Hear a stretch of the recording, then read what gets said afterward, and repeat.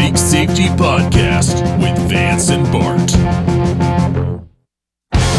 a trap, and there's no comfort fitting in a fake safety that no one believes in.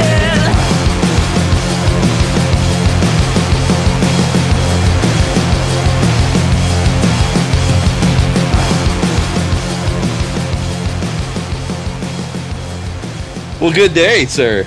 Well, hello. I have a theory that I would like to run by you, and boy, am I excited about it. Yes, sir.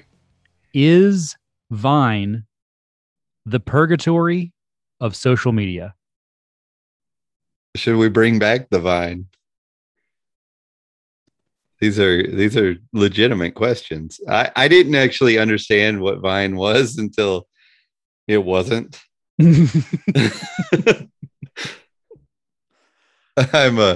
I was really slow to get with it, but I'm not Hold a. on a second. Yeah.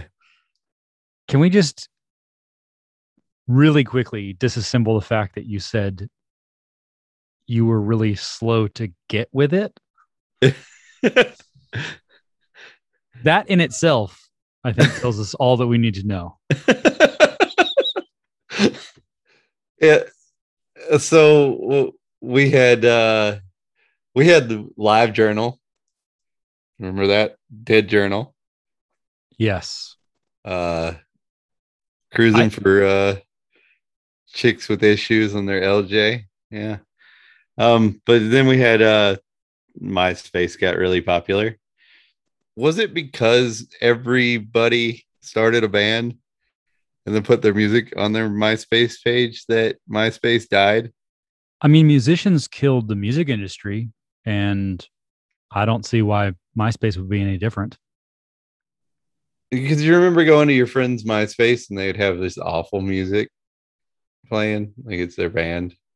Well, I remember two variants of that. One was the by design, like profile song type of thing, where you could have a song embedded. So if you're just a fan, a fan of the arts, and you want to spread the joy of your favorite band, which at the time I assume was Evanescence, you would put that on your profile. But then there were the like music band profiles that had the multiple songs and had like a catalog of music, but individuals and brands and things co-opted that a bit to have their own, as if they were having like a playlist or something, in the way that like modern brands are sponsoring Spotify playlists and Apple Music playlists. It's just that MySpace didn't really have the tech to make that seamless, so it was more just a workaround. Yeah, I don't understand what happened really with that.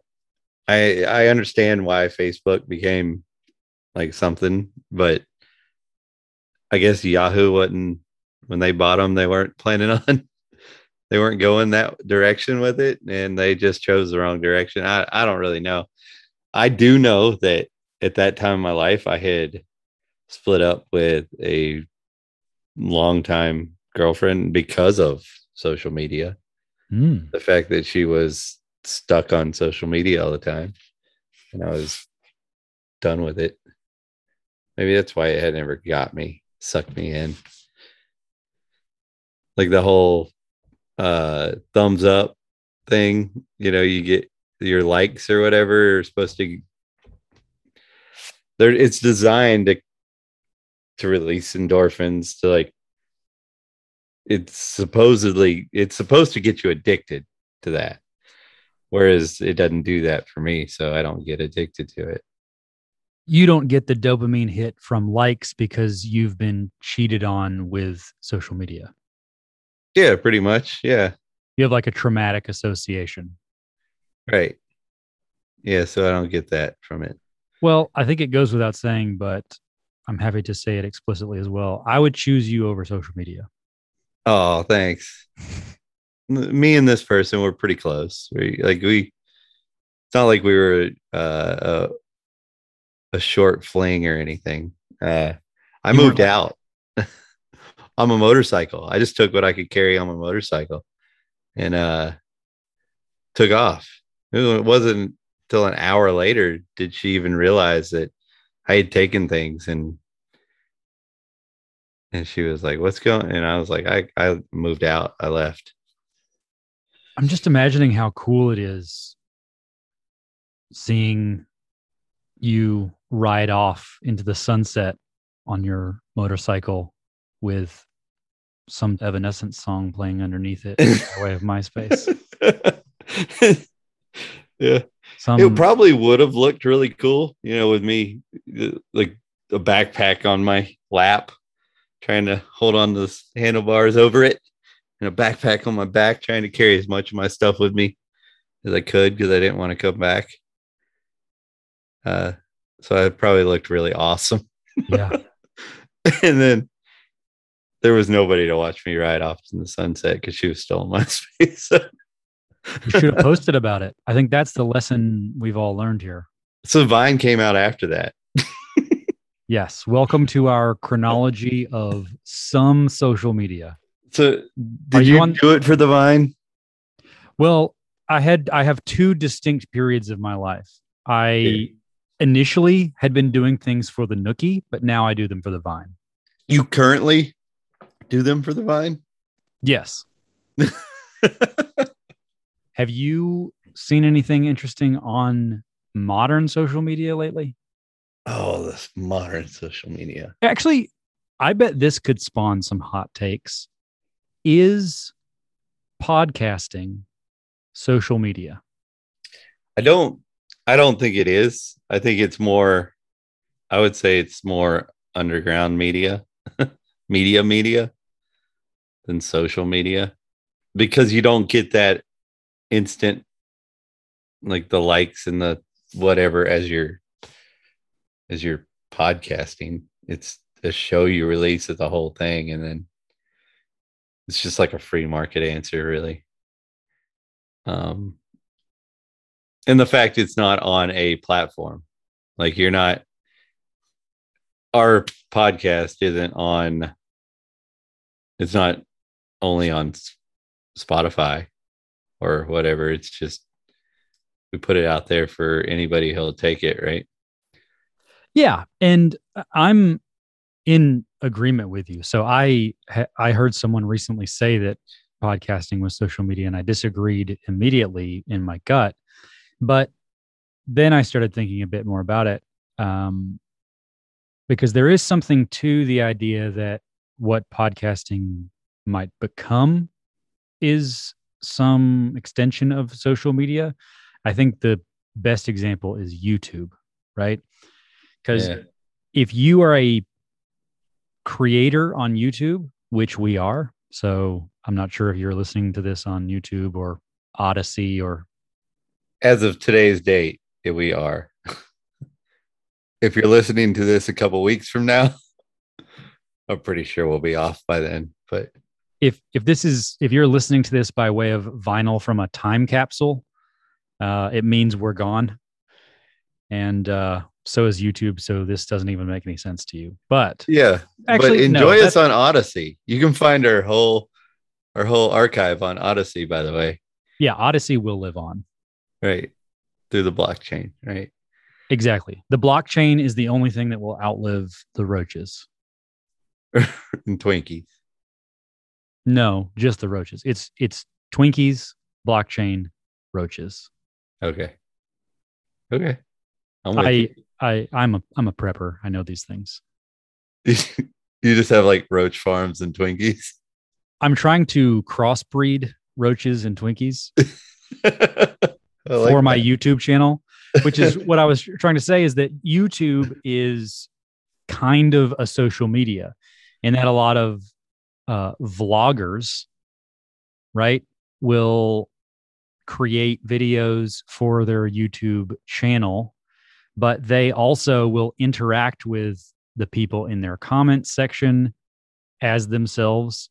They will interact with other people and their videos. So it's starting to blur the lines. Whereas I absolutely agree with you on that. I think that YouTube is social media. I think it. I don't think that podcasting is, but you can social media on YouTube as a podcast. But I don't think you're necessarily social media as podcasting. If you understand what I'm saying. Yeah, in the same way that we use Twitter as a podcast. Yeah, shout out to the cringe post guys. They've made a thing of that. I think I'm just saying that Twitter, Facebook, whatever, aren't the medium by which you podcast, whereas YouTube is. So where will it be 10 years from now when you're listening to this on the time capsule? Well, the problem is like YouTube is tightening the reins way too much. If anybody who had already listened to any of our podcasts on YouTube, if we hadn't just uploaded them recently, we'd already be kicked off by now. So like I was telling, like I said earlier, in 2 weeks or so, as soon as the algorithms realize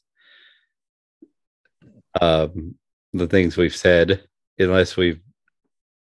I have been pretty good at not saying the word of the drug as opposed to the horse pill. I've been using that word instead. Oh, that's true. So like they might not get us, but like it's not because they're not going to. I'm going to say something that's going to boot us off YouTube if you don't say it first. We're short-lived on YouTube. They've already said that any outside the narrative talk of COVID, they will boot you off the network. So obviously none of our COVID talk is what is considered the allowable opinion on it. So No, I mean, I don't think so. I've just been doing what Fauci said. well, which time? Yeah, from the beginning, no masks. Right. I turned it off. Has he said anything else Yeah, since then? No, I think it's still just the don't wear a mask and don't panic. You can live your life. Okay. Yeah, I think that's still where he's at. I just don't watch TV all that much, so that's what I heard, and then I went outside. Yeah. Yeah, I get where you're coming from with that, but I don't think YouTube is gonna own podcasting. I think that YouTube was a good way to monetize things like podcasting and whatnot to get the money, but there's a lot of people who podcast who don't put any faith in YouTube that do just fine, do great. They don't get their money through YouTube. So I know that we definitely, if we've decided to put any of our time and effort into YouTube as a means to monetize this show and move it forward, we would be idiots, dumb. Just, and that's the great thing about podcasting is there are so many outlets for it. I mean, you could just have your website and a great email chain, and you wouldn't even need any of the catchers, really. And there's so many catchers being built all the time that even if you weren't on one of the major ones, you could be, for convenience reasons, people who like your show could listen to you on one of the smaller ones. We just need to be careful not to let anybody get control over that through what was that law that got repealed or whatever, the fair internet or whatever, Net neutrality. Yeah, that one. Yeah, we got to be careful of shit like that, because that sounds pretty, the name of it, Patriot Act. I mean, basically we know that it's one of the most un-American things we've ever done. So like, Well, we know things are continuing to evolve and always will. One way in which we're very lucky is that technology is always going to evolve faster than those regulations. That's true. And that's why I'm not so much asking about podcasting or social media or anything today so much as I am what it's going to evolve into, because I don't consider podcast as social media, and what YouTube will become, I wouldn't consider a podcast. It kind of falls into that same thing, is what the evolution of social media, the evolution of technology, the evolution of media in general, and then the evolution of libertarianism. We have a new thing popping up, and what most of them are liking to call themselves is post-libertarian. Now, like a lot of things that are new, there's a lot of different ways these things are going, and they're all claiming to be this post-libertarian.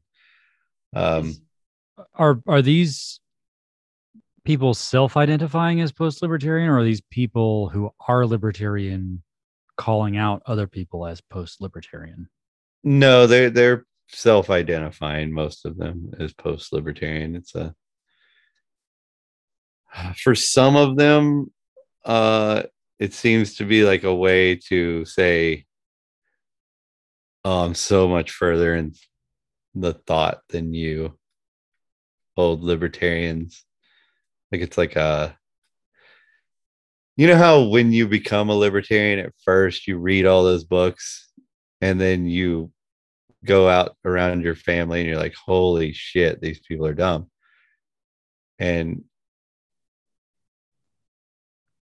I don't know, like, you kind of get drunk with the knowledge that you've just learned, like walking around, I'm the smartest man in the world, like, I think that they are some of the people who have gone this direction, not all of them. Some of them are going there in a lot more pure mindset, but like some of the ones that annoy me the most, it seems like they're looking for that high again. Yeah, you're chasing that forever, right? Yeah. Because the knowledge of good and evil, eating the fruit from the tree, is incredibly pleasurable. But when you turn back around, you realize what happened to get you there. Mm-hmm. So you're always trying to move forward. So I think I understand why you would want to do that, but it's pretty similar to fresh libertarians getting overzealous about things that they learned 10 minutes ago. Right. I'm like, you were just as foolish yesterday before you knew this. Mm-hmm. And now you're putting down your friends, your family, whoever, because they're one day behind you. Yeah. It's preposterous. It's the thing that we keep seeing with all the familial breakdowns, people just willing to wholesale cut themselves off from their families at Thanksgiving. Mm-hmm. That's what the COVID conversations have come to. People would go, I don't talk to my uncle anymore. Yeah. And we've normalized that. My father is not allowed to my wedding because he won't get a vaccine that doesn't protect us, doesn't stop us from giving it to anybody. It's ridiculous. But yeah, I mean, I've seen it. I see it in people close to my family, close in my life. I know a father who's not invited to his daughter's wedding. But what we were getting at with this is not all the post-libertarian people I listen to are coming from it, or coming in from that point of view. There are some people going through some things in their lives,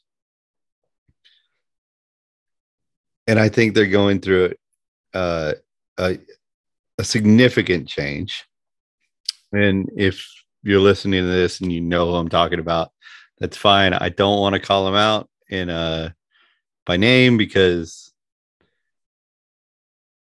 I love this person and I disagree with them, but it's not coming from a place where I would even want to argue with them face to face, because I have faith in the fact that this person's going to work through all this and come back full circle and be a better man because of it. But we all need to do this. So like,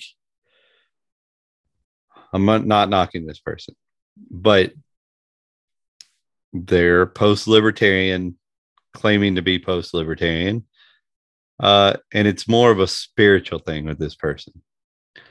So I think most of us here understand that post-libertarian people, a lot of them are saying it's like imagine the Mises Institute, not the Mises Caucus, the Mises Institute. You know how they've always pushed infiltrating the Republican Party to advance liberty. That's kind of where they came from, right? That was a strategy when that institute was developed. And a lot of them still think that's the way to go, even in today's climate. And that's absolutely fine. But they're coming to that same conclusion from a NAP, a principled position. Okay. This person that I'm speaking of, he is also coming to this from this principled position. That's why I think he will make it, you know, he'll get through whatever he's going through. I want to address his major claim though. His major claim is that, you know, the Mises Caucus people, I'm part of the Mises Caucus. I've donated, I've paid my, you know, my share. So, you know, I can say mean things on Twitter feeds too. But he says that we shouldn't be doing this, what we're doing. It's only going to end in tragedy for us. It's a fool's errand to do, you know, to take over the Libertarian Party, to try to make it a principled thing. It's pointless. And he may be right, or I believe he is right, actually, in if we were going into this thinking that we were going to change the federal government by doing this. I think that he's found fellowship through the church, a place that he's never had fellowship through before in his life.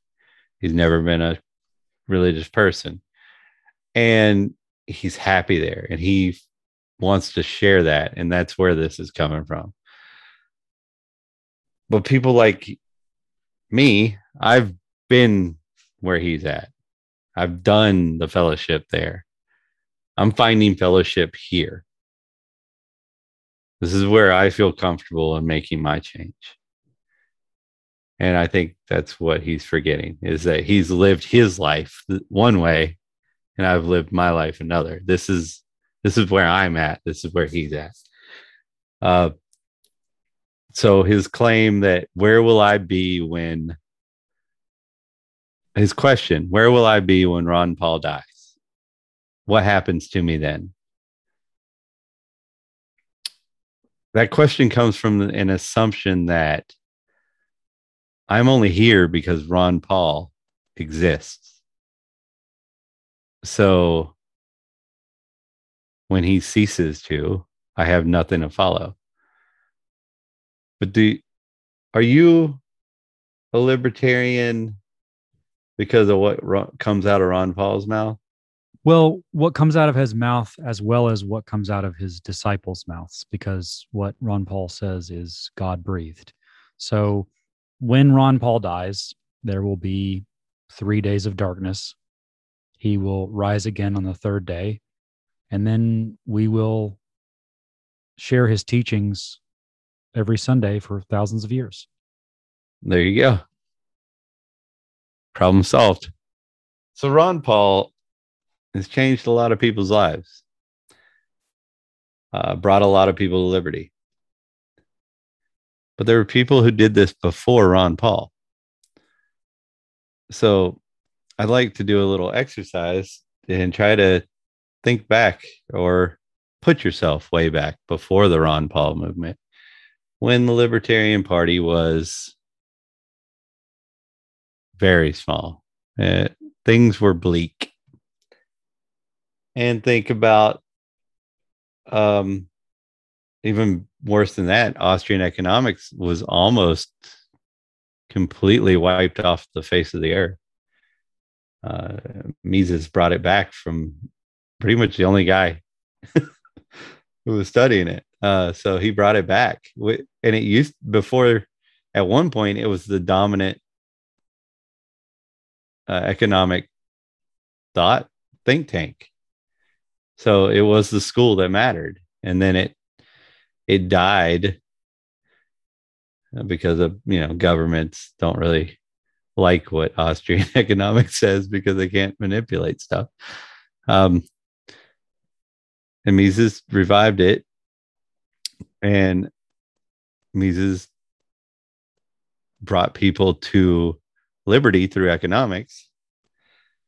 And he brought somebody very influential to liberty, a man by the name of let me get this right. Let's see, I have to got it written down here. Murray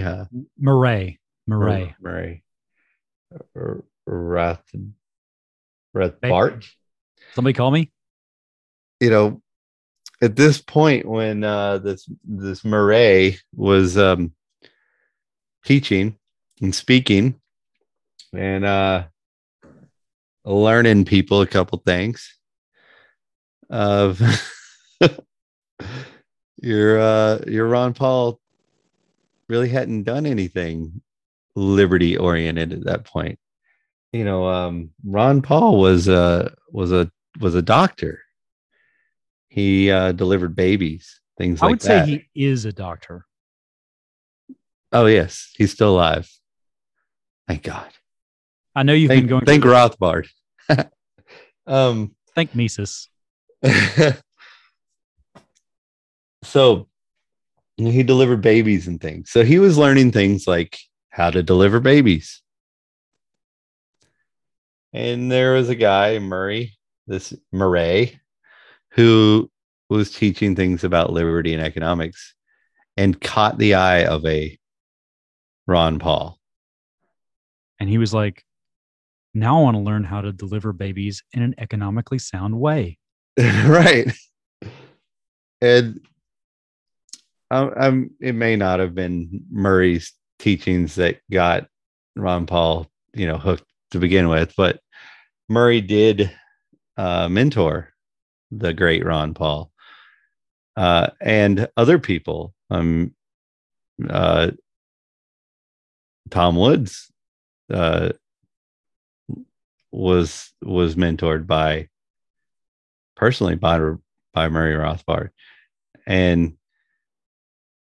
he grew the liberty movement by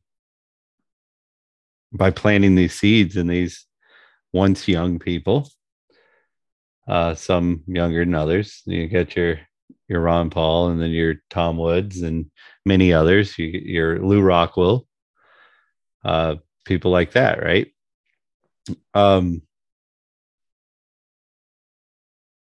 And then through Ron Paul and those teachings and these podcasts like the Tom Woods show and Bob Murphy, all the great things he's done. It's created more people like Dave Smith, for example, a comedian who's now on major news networks. And there's talk about running for president. You've got guy who we're talking about, for example. And that's where I'm going to be when Ron Paul passes away, that sad, sad day, is I'm going to be right here scrambling to spread the message and help people. That's why you can be an anarcho-capitalist, libertarian, and a Christian, because those two values, they line up pretty well. The spreading the message, that's something that's taught in the Christian books, I know, and helping people. Not just helping people by giving them money, but teaching them how to fish. So I'm going to be here that awful day. And I hope that answers your question. And I hope maybe I listened to you, that last podcast you did, and I love the fact that you're happier now and you're not angry and saying awful things that I know you regret about people who are deciding to go a different direction than you at the time. And I hope this just clarifies why I'm choosing to go a different direction. And maybe we can continue to work together to spread liberty instead of trying to differentiate ourselves from each other by calling ourselves post-libertarian. Because I know you recognize the problems with that and what kind of problems have stemmed from this movement. And you get these people like what's that guy, something of a son or whatever, the writer, shit. Anyway, like he got booted from YouTube a long time ago, but he writes or whatever. A lot of these post-libertarians are reading this guy, and he's got some good stuff. He's definitely a lot liberty oriented, but like he's not as intelligent as his writings claim that he is. You know what I mean? Like his understanding of economics is pretty elementary. Pete is really listening to this guy, reading him. And the problem is this guy has some really good ideas, but then he ties them into his elementary understanding of economics, which can turn stuff bad, right? When you think you understand economics, but you don't. So, and I think it's planting seeds for bad ideas in very right-leaning libertarians that are in today's climate are scared because of all of the attacks that are being made on their liberties, and is leading them down questionable paths. So you've got people who want to use small government to create liberty. All right. I'm with you. Let's get there. But then this is where we differ. And these people, and these are the people that I'm talking about who are looking to be smarter. They're drunk off of that. I know more than you kind of thing. Then they've got all these ideas on how to protect that power and have this so-called oasis of freedom in the middle of this tyrannical federal government by tyrannically controlling this small area. Do you mean like a commune? I'm not quite sure what. Yeah, kind of. Like basically taking over a small government and just through elections, right? Maybe lying as when they're running, which is typical as a politician, right? But then doing it like, appointing all their friends and just kind of taking it over. Making friends with all the police there, so it happens as peacefully as possible. But then, all right, if you're talking commie talk, we're gonna boot you out of the town. You're leaving. So this is where liberty leaves. The idea is, I'm fine with that if there's no private property, right? Like if they don't have private property there and you don't want them there and you do own the private property, that's fine, right? But if they have property, they own it. The moment you make them leave or sell that, you're not fighting for liberty anymore. Because liberty and private property are tied directly together. They can't be separated.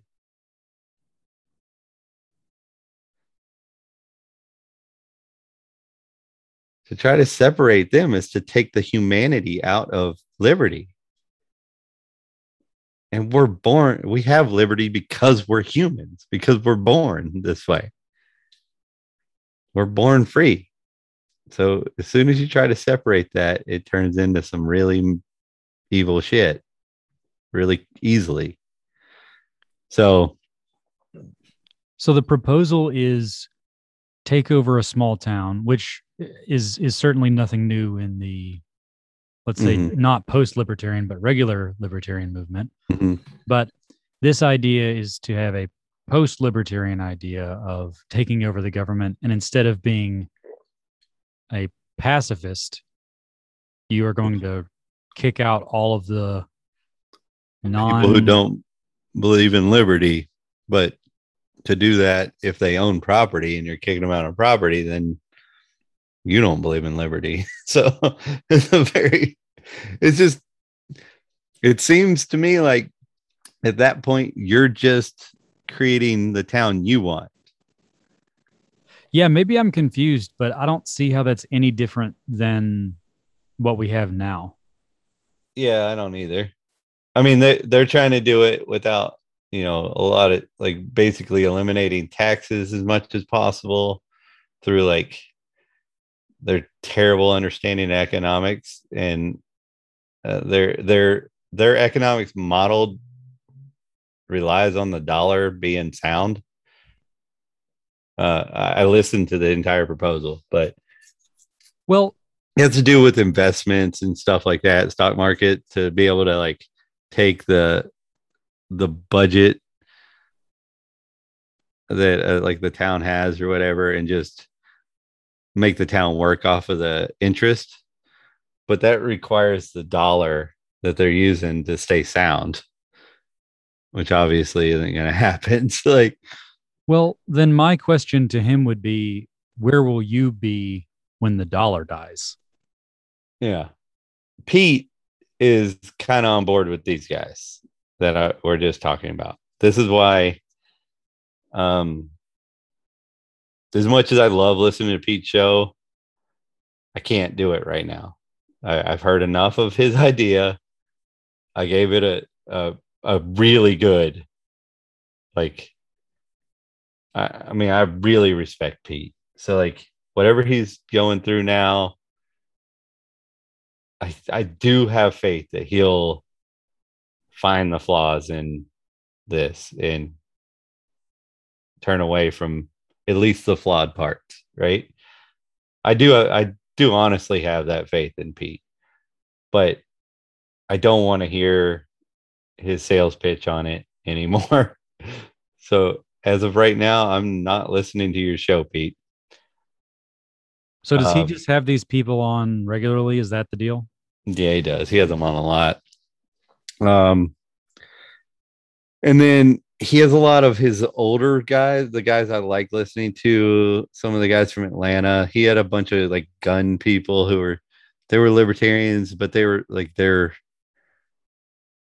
whole focus was more guns. They didn't really have an economics um root in liberty. It was more like they like the gun aspect of libertarians, right? So like I feel like they're kind of I don't know whether they're with Pete on this whole move, but they really don't care enough to argue about it. You know what I mean? They want to talk about how to, preserve the 3D printing of weapons or like and all that's great. I love that shit. And that's one thing I really miss about his show, those kind of things. You don't get those from a lot of the other podcasts. But the person that we were speaking about earlier, without saying it, they said they're not on board with this. The platform itself sounds like communism with more steps, so that obviously is not ideal. But the piece that I would like to acknowledge as being, I think, a quality exercise is where will you be when Ron Paul dies?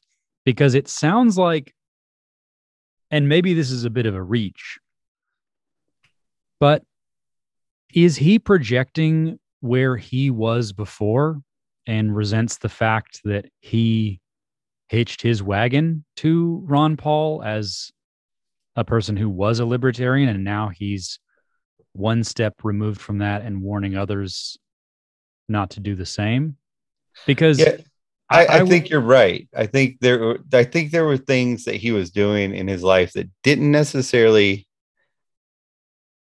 have to do with libertarianism. It's just that libertarianism was very accepting of the things he was doing in his life. So he probably attached those two things together, especially back then, and I think that could be a lot of the pushback he's doing now. Because think about it, if you're going through a spiritual awakening that you've never experienced before. I don't know if you were ever religious, Bart, but I was. There was a time in my life that it was like super fucking important to me. It's very overwhelming. It's very emotional when it happens, right? When that first happens to you. So I think he's just trying to exercise the demons, and it's a little bit of that throwing out the baby with the bathwater. But like I said, I think he's a principled man from his talks. I've listened to him. I think he's still on principle. I don't think he's with this whole communist thing that's attached to his little movement. But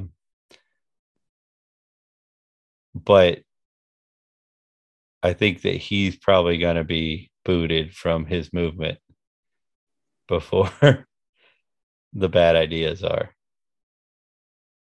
Well, I hope that folks can take away that correlation doesn't equal causation. So just because you were hitching your wagon to a particular person when you were a libertarian doesn't mean that everyone who's a libertarian does that. That's your own, to borrow from current culture, lived experience.